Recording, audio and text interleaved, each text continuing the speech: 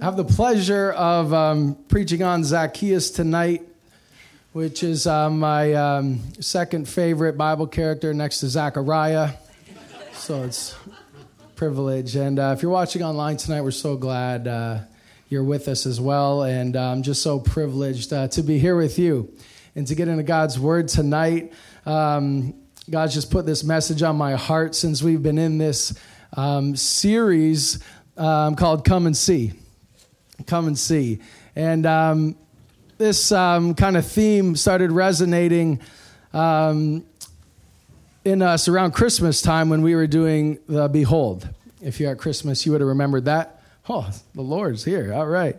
Here we go. When we did that Behold at Christmas, and then Mark led with the Come and See, something was really just resonating with me. It's been one of my favorite series that we've done so far. And, I started thinking about Zacchaeus. And, all right. And I have to start with a test today before I begin, okay? It's an oral test. It's a fill in the blank. But I got to see who I'm working with today. So it goes like this. It goes, Zacchaeus was a wee little man, and a wee little man. All right. Okay. This is going to be a good night. All right. Zacchaeus was an interesting fella. And ultimately, he was a man who came and saw Jesus for himself, and his life was radically changed. So if you have your Bibles with you tonight, please join with me in Luke chapter 19, verse 1. I'll be reading in the NLT tonight. And please forgive my voice. I'm not sure if I have some delayed puberty stuff going on, but I promise I'm bringing God's word to you guys tonight. So Luke 19, verse 1. Jesus entered Jericho and made his way through town. There was a man there named Zacchaeus. He was the chief tax collector in the region, and he had become very rich. He tried to get a look at Jesus, but he was too short to see over the crowd. So he ran ahead and climbed a sycamore fig tree beside the road, for Jesus was going to pass that way. When Jesus came by, he looked up at Zacchaeus and called him by name. Zacchaeus, he said, "Quick, come down. I must be a guest in your home today." Zacchaeus quickly climbed down, took Jesus to his house in great excitement and joy, but the people were displeased. He has gone to be a guest. He has gone to be the guest of a notorious sinner, they grumbled. Meanwhile, Zacchaeus stood before the Lord and said, "I will give half of my wealth to the poor, Lord, and if I have cheated people on their taxes, I will give them back 4 times as much." Jesus responded, "Salvation has come to this home today, for this man has shown himself to be a true son of Abraham. For the Son of Man came to seek and save those who are lost." Father, I just thank you for your word tonight, God. As we dig in, God, would you dig into us, Lord? Would you penetrate our hearts and our mind with your word tonight, God? Would you speak to us? We pray in Jesus' name, amen. That wasn't the end, if you're getting excited about that. But number one tonight, point number one, I want to look at in this text is going above the crowd. Going above the crowd. There was news Jesus was coming through Jericho, which was kind of a big deal because Jericho was considered a cursed town at that time. And a large crowd had gathered to see Jesus. And Zacchaeus, he was curious. He had heard about Jesus. He wanted to find out how true it was, who he was, what he was like, if these rumors were true. He went for it. He ran, climbing a tree. He had to get above the crowd to see. One thing that I really believe is that it's really hard to find him when you're caught up with what other people think. I'm sure people pointed and laughed when they saw a grown man climbing a tree, a man of his age running to find a spot to climb up. Not to mention, in Jewish times, it was just a disgrace to see a man run. I'm sure there was many there who thought he was just being foolish, but Zacchaeus didn't care. He wanted to see Jesus more than he cared about what other people thought. Fear of embarrassment went out the window for him. And reminded me of what Jesus said. Jesus says in Luke 9:26, he says, "If anyone is ashamed of me and my message, the Son of Man will be ashamed of that person when he returns in his glory and in the glory of the Father and the holy angels." That verse has always struck a chord with me. Like, wow, I do not want to be ashamed now, and definitely when that time comes.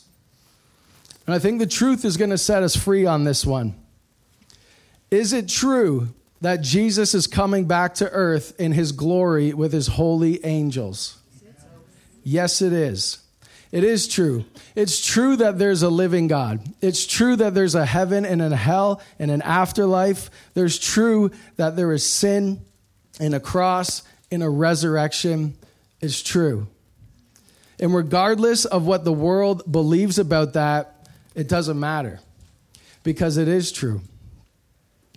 And if we're the last ones standing, which we might in this generation, even Romans 3 says, even if everyone else is a liar, God is true. Jesus also says in Matthew 10:32, "Everyone who acknowledges me publicly here on earth, I will also acknowledge before my Father in heaven." Man, that's the category I want to end up in. I'm happy and honored to acknowledge Jesus here and now, that Jesus would acknowledge me before his Father in heaven. He also says in Matthew 19:29, he says, "And everyone who has given up houses or brothers or sisters or father or mother or children or property for my sake will receive 100 times as much in return and will inherit eternal life." You know, sometimes there's a cost to following Christ. Jesus said, he actually said, "I didn't come to bring peace, but a sword." And so often we hear about relationships that are broken because someone chooses to follow Christ. Don't let the crowd affect your faith. Don't let it affect the way you live. Stand for what's true. Live for what's true. And you'll see Jesus like you never have before. He also says in the Beatitudes in Matthew 5:11, he says, "God blesses you when people mock you and persecute you and lie about you and say all sorts of evil things against you because you are my followers." Does anybody want to be blessed by God today? You know, all of this reminds me of a quote I heard from C.S. Lewis.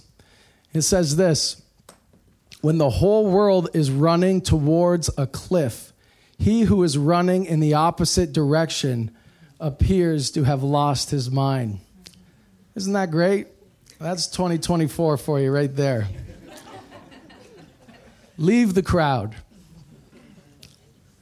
Let go of the pressures and the ideals. Get out of the direction this world is heading and come to Christ. Come to Christ. And I'll tell you something else, that when we get past all that embarrassment, uncomfortableness of acknowledging that we are a Christ follower, when we get past that, we start to want people to notice. We start to pray for opportunities to share what's been given to us. And God works through us. When we come to the place where we say, "Hey, this is me. This is who I am. This is who I'm called to be." And nothing will ever change that. Get above the crowd. Number 2 tonight is following hard after God. Following hard after God is actually the first chapter of a book called The Pursuit of God by A.W. Tozer, and I was so inspired when I read that book for the first time. I kind of had just come back to the faith, and this book was put in my hands, probably by my wife, and and she's always been the voice of the Holy Spirit in my life anyways, but that chapter just blew my mind because it says, hey, you can go after God. You can pursue him. You can seek him out, and you can find him. It was a beautiful, beautiful experience I had reading that. And we see Zacchaeus, he made a great effort to see Christ. The Bible says he ran. He ran. Do you know that stats say that only 1% of people over the age of 30 ever run again? Anybody here ever sprint lately? Did you know that he climbed a tree? He climbed a tree. When's the last time you climbed a tree? When's the last time you climbed anything? Me too. Me too. I'm sure Zacchaeus, he struggled a bit going up that tree. I bet you he groaned his way up there. Maybe his sandal slipped and the tree bark roughed him up a bit. What caused him to make that effort? What was it? I want that. I need that. This wonderful fellow up on the screen behind me, his name's Matthew Henry. Doesn't he look like a fun character? He actually wrote a whole commentary on the Bible. I think it's like 12 massive books. A brilliant man. He said this. He said, those that sincerely desire a sight of Christ will use the proper means for having a sight of him, and will break through a great deal of difficulty and opposition and be willing to take pains to see him. Those who find themselves little must take all the advantages they can to get easier themselves to a sight of Christ, and not to be ashamed to own that they need him. Isn't that awesome? Man, what a blessing it is to be in that place where we're not ashamed to own that we need him. Man, it's a good place to be. What's that look like for us? What's that look like to get to a spot of having a better view, a better sight of Christ? There's some practical things we can do. Digging into his word, taking time to pray, time to worship, joining a Bible study. There's a couple floating around here. Listening to great sermons. You can check out Mark and Gary anytime online. Every advantage to gain a better sight of him. When we say in this series, come and see, we're definitely not saying, come and see us. We're definitely not saying that. We're not saying show up here at 10 o'clock and hear, or 7 o'clock, excuse me, and hear a sermon by men who may let you down. It's about going home, climbing your own tree, and taking hold of the one who will never let you down. That's what the invitation here is tonight. Will we be a church? Will we be a people who said, like David, as the deer pants for the streams of water, so I long for you, O God. It was so interesting to me preparing this. Just a chapter before here was the rich young ruler.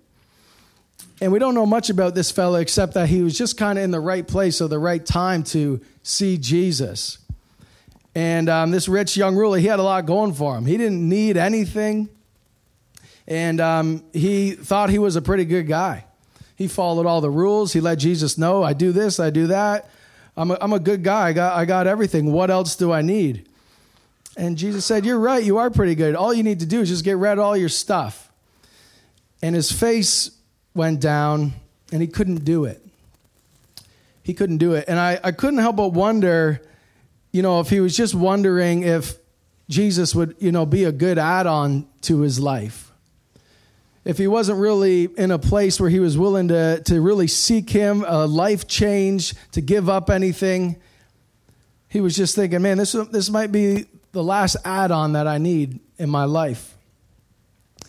It's so important that we don't just consider the Lord an add-on to our life, that we deeply regard him as so much more. Not just the time slot in our busy schedule, but that we would turn to him with our whole heart, in our mind, in our soul, and with our dreams and hopes and say, Lord, what would you have me do? Have your way in my life. It's vital that we as a church and as individuals passionately seek Jesus. And in that process of seeking him, like Tozer said, we realize we're already in his hand, and we find him there. We find him there. I notice also going along here that there are many in the Bible who have passionately, wholeheartedly cried out to God. Cried out to God. There were so many. There was a Gentile woman whose daughter was demon-possessed. We read at Young Adults this week, and if you're reading through the New Testament, you would have seen it. What an exchange that was. She cried out, wouldn't take no for an answer. Even Jesus himself, he gave her a bit of a hard time, but her faith was so strong, she pushed through, and she found him there. She met him there. There's so many. There was a blind fella crying out, King of David, have mercy on me, crying out to the Lord. People say, get back. He doesn't care about you. Boom. Face to face with the Lord. There are so many examples of this in the Bible. Crying out wholeheartedly to the Lord. And it doesn't always have to be in need. It could be curiosity. It could be hunger. But when that cry from our core is led out to him, man, I'll tell you, cool things happen. Many of you know me, and we have 3 kids, and many of you know this story, but it's worth saying again tonight. We had a little girl. She was born with something called gastroschisis. She was in the hospital for almost 3 months when she was born. And it was just a long story, a terrible experience, but God was good, and we brought her home, and she's been wonderful. And a year later, after we brought her home, we were pregnant again. Funny how that happens. And we went to the hospital for our first ultrasound, and we got a phone call. And it was the same people from McMaster that called us and said, there's another problem with this baby. And I just got home from work, and my wife shared the news with me, and I just could not believe this was happening again. It was like a nightmare. It really was. And I was overwhelmed with even the thought of having to go through this sort of thing again. The same doctors, the same appointments over and over and over again. I remember just having tunnel vision that evening. And all I knew is that I just needed to get up early in the morning and go on a walk. I had to get away, and I didn't know what I needed to do, but I needed to do that. And so in the morning, I got up and I walked out the door, and I didn't bring my phone or my headphones or anything with me. We were living in Caledonia at the time, and I was walking down the river trail. And it was about a couple minutes into the walk. I really couldn't stand it anymore, and I started really basically praying to God. I was so upset, and I was letting him know about it. I was letting him know that I couldn't believe this was happening again. I thought I was doing good, and you're letting this happen again. And I'm giving him all these reasons why I think this should not happen, and I'm really just giving him all that I got, everything. I was letting him have it to the best of my ability with reverence. And after I was done that, I felt a small voice inside say, "Are you done?" And I said, "I guess." And in that moment, the Lord spoke the most beautiful things to me. He met me there early that morning. And the words that he spoke was that still small voice, and it was scripture. It was nothing new. It was, I know the plans that I have for you. You don't know how I'm going to use this. You don't see it all. I see it all. I'm going to use it for good. I'm going to take care of you. And on it went. And man, I got to be honest, I'm crying out there by myself in this field with all this going on. And I said to the Lord, I said, God, if you're with me, I know this is like kind of immature, but would you just show me that you're with me? And as I'm walking, the wind's blowing and everything's rustling. Those words came out of my mouth and everything stopped and was dead quiet. And it was exactly what I needed. So I go home and my wife's up and I said, baby, it's going to be all good. It's going to be all good. I don't see it. I don't see it. But it was exactly what we meant. And you know, it wasn't an easy road. We made it through.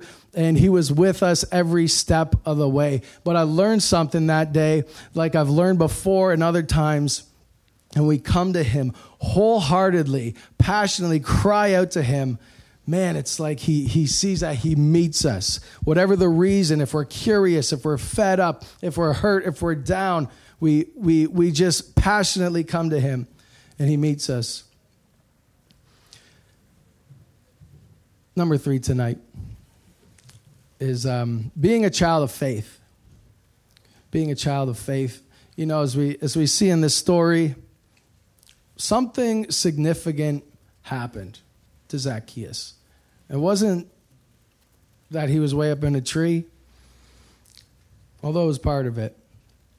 Something happened in this exchange with him. He was up there. Jesus comes by. Jesus looks up at him, calls him by name, as if to say, yeah, I know you. I know all about you. How are you? What are you doing up there? And he says, come down. I must be a guest in your home today. And I think that was the moment. He knew his name. The invitation was there. He knew. He'd probably seen an awesome look in the Lord's eyes. And something happened in here. Zacchaeus jumped down. He hustled down, took Jesus to his house. Something happened to Zacchaeus. We see that Zacchaeus said, I'll give half my wealth to the poor, Lord. If I've cheated people, I'll give them back 4 times as much. And Jesus responded, salvation has come to this home today. For this man has shown himself to be a true son of Abraham. What's a true son of Abraham? What is a true son of Abraham? You know, Abraham is known as the father of Israel. Literally, the descendants of Abraham make up the people of Israel. But everybody there kind of was, and so that wasn't it. What did he mean, a true son of Israel? Of Abraham. Well, Abraham is also known for his faith in the Bible. God spoke to him one night. He said, go look at the stars, and this is what I'm going to do. And Abraham believed God, and it was counted to him as righteousness. And Zacchaeus was a true son of Abraham because he had acted in faith. He had not just believed, but he acted on his faith. You know, only 2 times in the Bible does it say that Jesus was amazed. The first time is when he was amazed by the faith of the centurion in Luke 7. And the second time, he was amazed by the lack of faith from his own people in Mark 6. I feel like he's not only amazed, like I said, because they believe, but because these people, they bank their whole life on it. They're acting on their faith. They're putting it all on the truth of who he is. We see that Zacchaeus, he gave away all he owned. He had a genuine conversion. He experienced true salvation. And it wasn't because he gave away all his stuff. That's not what saved him. That's not what it was. That was just a result. It was his heart. Jesus met Zacchaeus right at the core of his heart, a man that had spent years collecting, pressuring, threatening, lying, stealing. His greed was strong, almost cruel. Jesus didn't ask him to give anything away. I believe it was just a natural response to something that already happened. In a moment, he experienced what it's like to know God and be known by him. He said, I don't care what I lose. I already found everything I'm ever going to need. It was his faith. That's what drove him up that tree.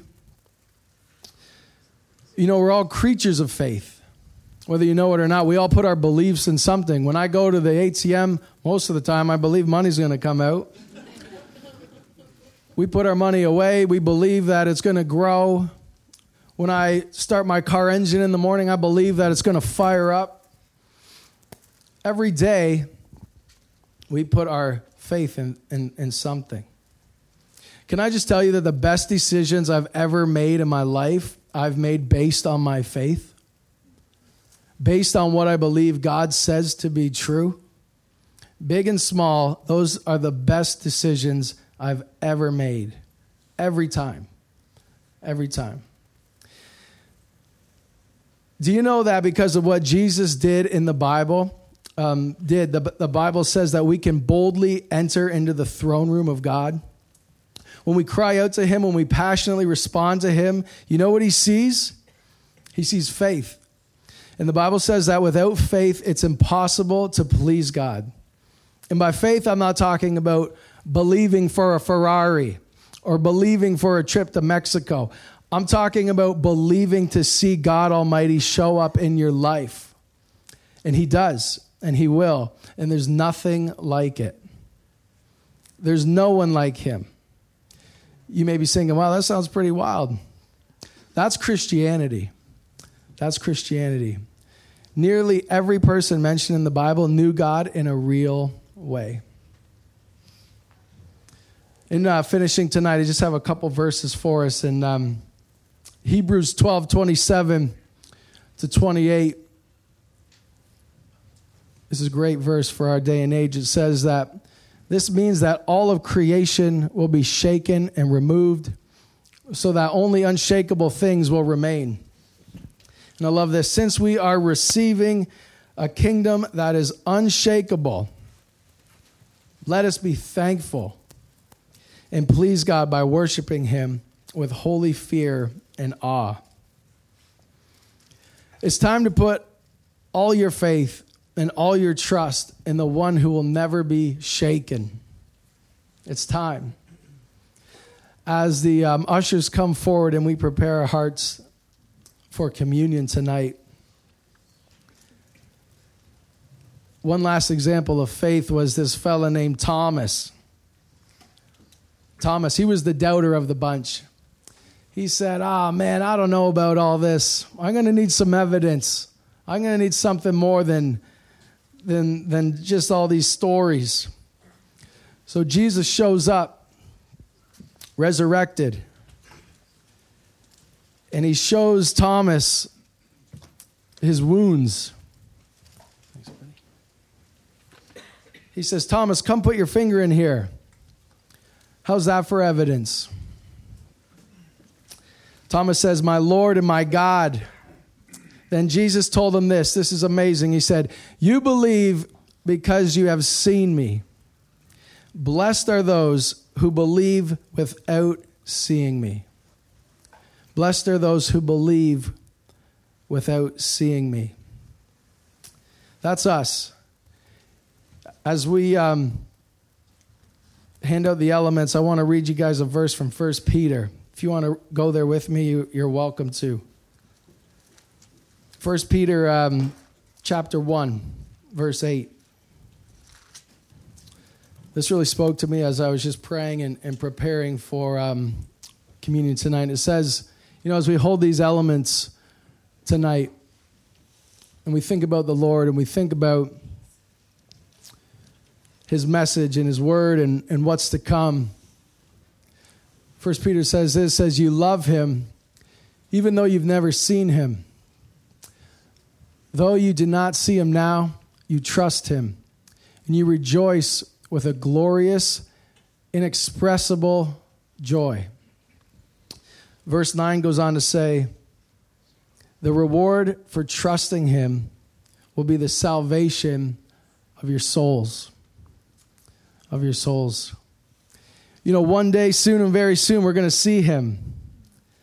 We're going to see him face to face. And the reason that we do communion, the reason why we do this is that we're proclaiming his death until he returns. We hold on, we put our faith and our trust in what he's done on the cross. That because he loved us, we can have eternal life and know him for eternity, and we can know him here and now. Would you please join me in taking the elements?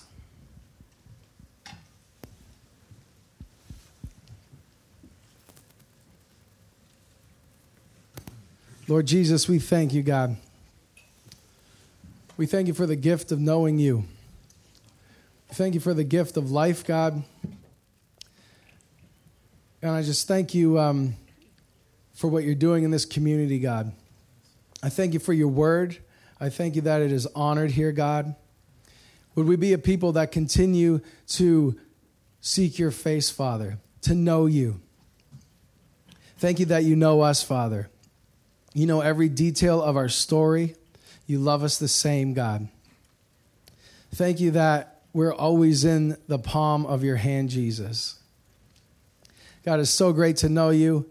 We love you, Jesus. We're excited to see you face to face, God.